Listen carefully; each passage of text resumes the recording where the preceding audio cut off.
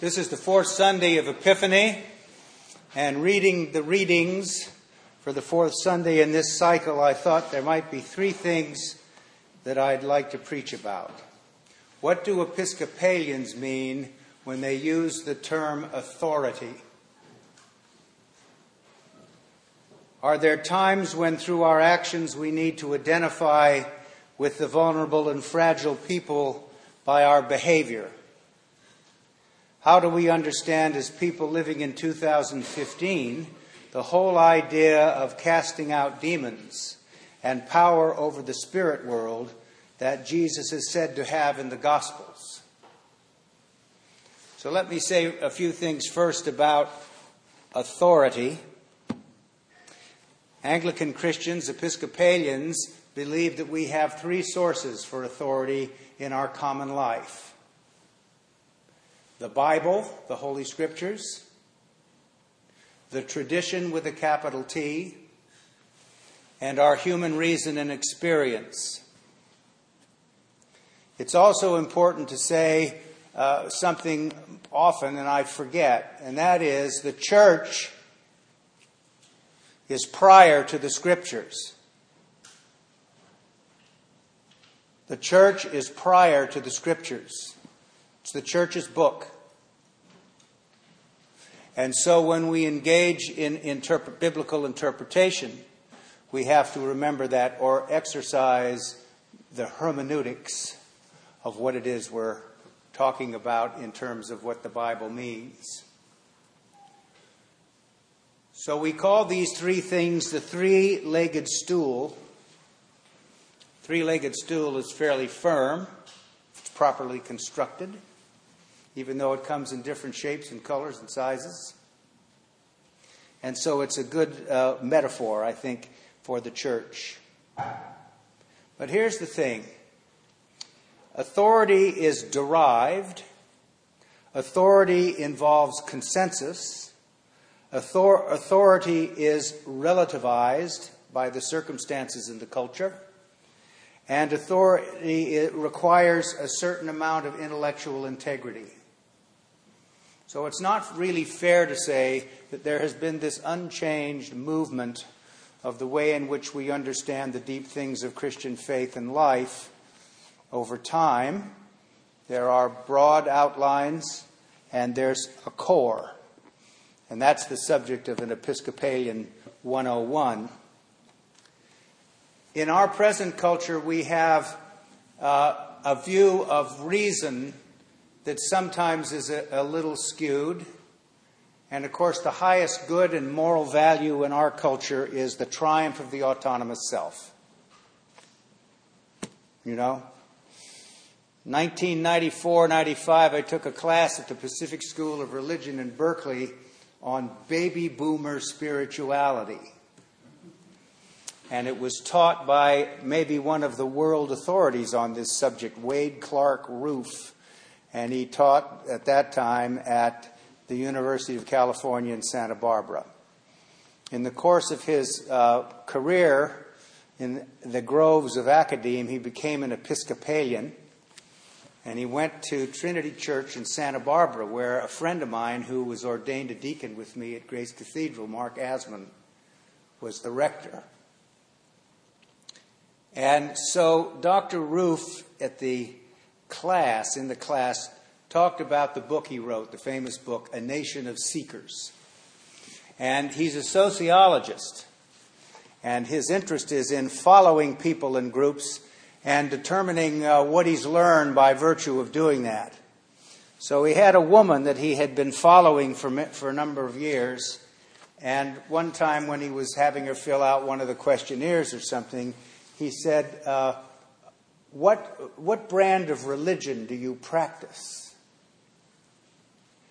And she said, her name was Sheila. And she said, Sheilaism. That's what I practice, Sheilaism. Well, there are a lot of those kind of isms around in terms of what people practice. And they believe that they've come to some reasonable conclusions about why they do or why their particular view is to be commended if to no other person but themselves.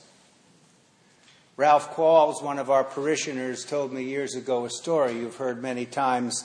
He spent his career in city government. And one of the city attorneys in San Jose said to him one time, "Ralph, you cannot reason someone out of a position that they did not use reason to get into." That's true for all of us, isn't it?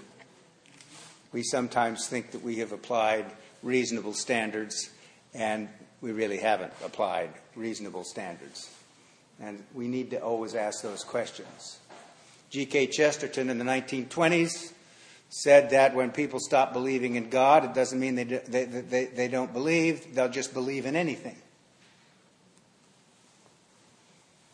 And I think a lot of us do that generally too. We just believe in everything. So when we talk about what's authoritative, as Christian people, this standard for Anglicans is important. Scripture, tradition, and reason. At least it gives us the reference, the frame in which we understand our common life together and also personally. So let me say something first about 1 Corinthians. Because here's the situation on the ground. In Corinth, in the church, most of the people that were members of the Corinthian church were Gentiles. Paul, of course, is a Jew. He was a Jew. But most of the people in Corinth were Gentiles, and if they practiced religion, they practiced one of the Greek mystery religions, of which there were many.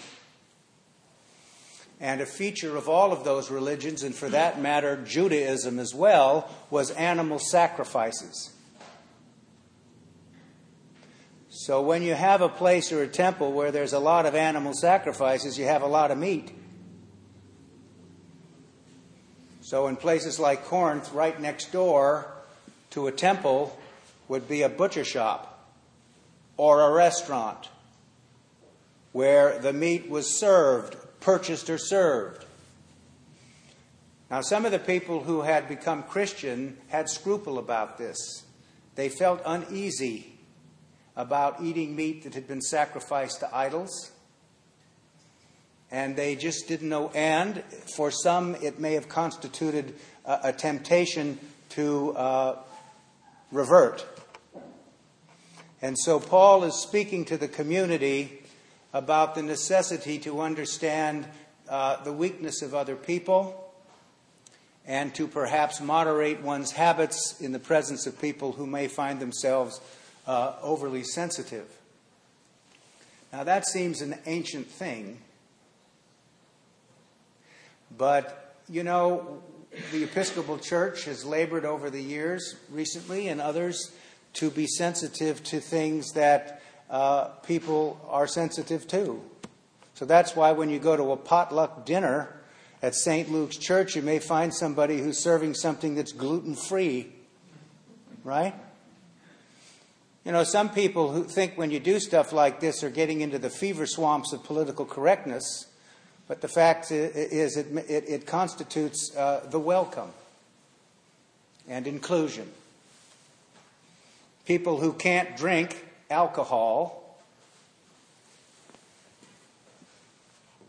need to drink something else. And so it's important when you serve alcohol that you have other things that don't have alcohol in them. My wife's niece refers to them as ENABs, equally attractive non-alcoholic beverages.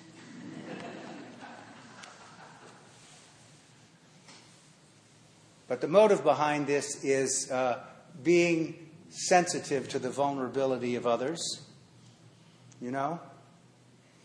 And we do this with regard to other things as well in our common life together and in the wider society, you know. Smoking is on the run these days and has been for a long time. Good thing in all probability. And it makes people who smoke tired. But you know what? The train has left the station.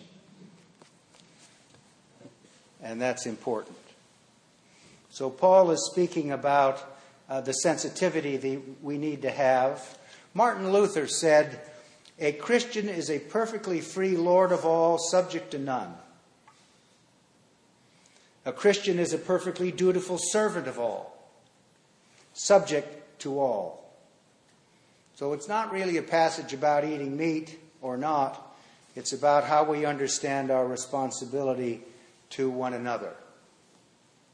So, now we go to Mark's Gospel. And in Mark's Gospel, we have Jesus casting out a demon from a man in the synagogue. Here's what you need to know about Mark. Mark is concerned to demonstrate that Jesus is the Lord of the physical world and the spiritual world.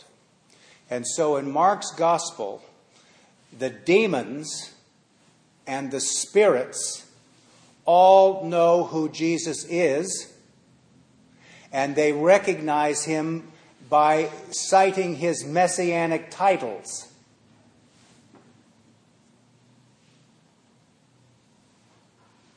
"What have you to do with me, Jesus, Son of the living God?" Which was a term for the Messiah. And so we understand that in the sense that Jesus now has control by virtue of these exorcisms and so forth. So let me pause for a moment and say a little something about exorcism in 2015. Which might be helpful. By the way, because I'm such a nut about this, in the Greek, Jesus speaks as one with authority, exousia, and he casts out the demon by exorcizo. So if you read it in the text, it's a play on words. So somebody listening to that would see, it's kind of not like a pun, but it has features of that sort of thing. So here is the Book of Occasional Services, 2003, which is the latest iteration of this in the Episcopal Church. Teaches you how it has, service of blessing for the Christmas crib, welcoming people, saying goodbye to people, all kinds of extra Easter stuff and Lenten things and so forth. And on page 174, there's a heading that says, "Concerning Exorcism. The practice of expelling evil spirits by means of prayer and set formulas derives its authority from the Lord himself, who identified these acts as signs of his messiahship.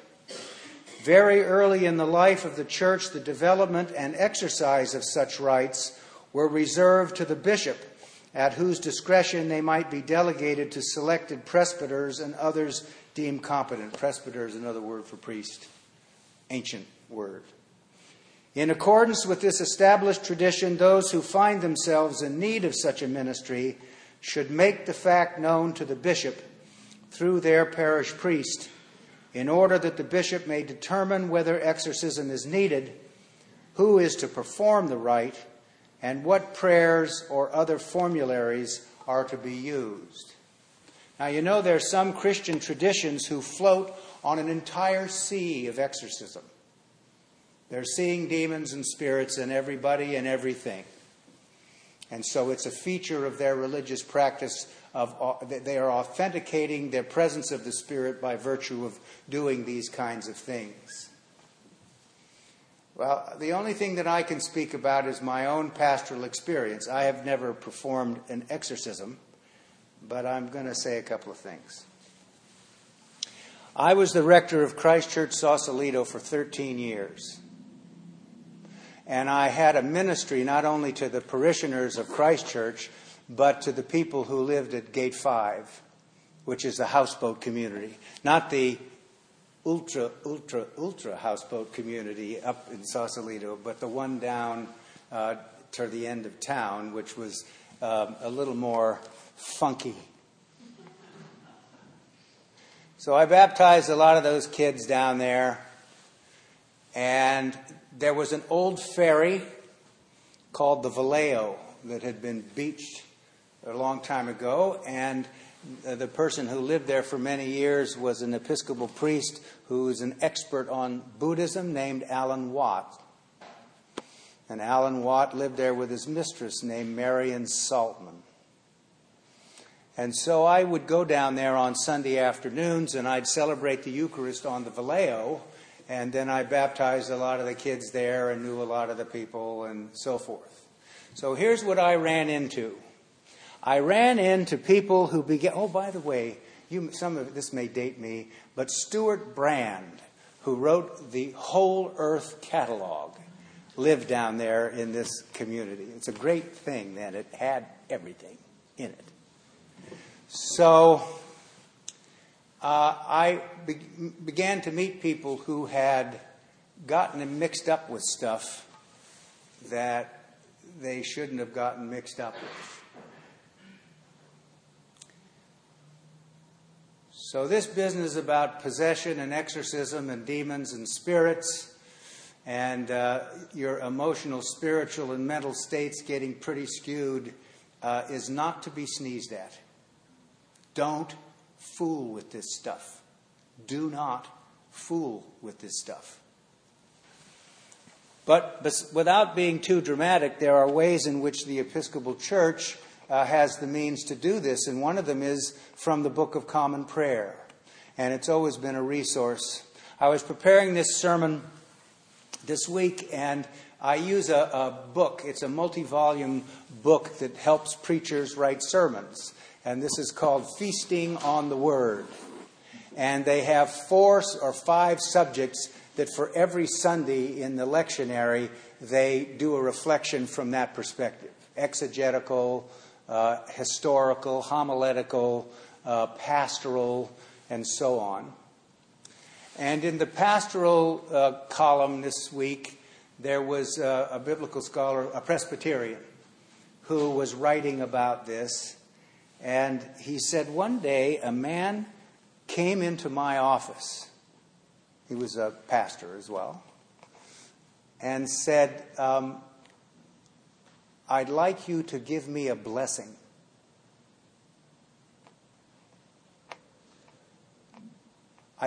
There's some stuff afflicting me, and I just need your blessing. And he said, well, you know, I'm a Presbyterian and we don't go in for that stuff very much. He said, all I want you to do is bless me.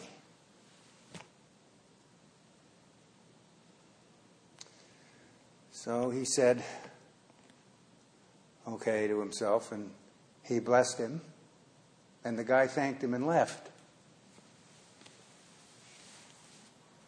And he said, I always wondered what happened to him.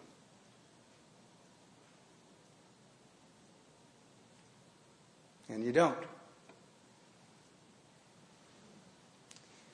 There have been other occasions when you bless somebody, or you listen to them and you read some prayers to them out of the Book of Common Prayer, and you see whatever it is just fall away. It falls away. So there's something to the fact that the power of prayer and the authority of Jesus Christ over the demons and the principalities and powers of the world has healing power and reconciling power. And in one sense, that's what this reading is about. It's about that power to restore all people to unity with God and each other in Christ. It's at the heart of the mission of the church. So Jesus was speaking with authority, and he is the authority in these matters. This isn't really about exorcism. It's about the ability to understand that good triumphs over evil.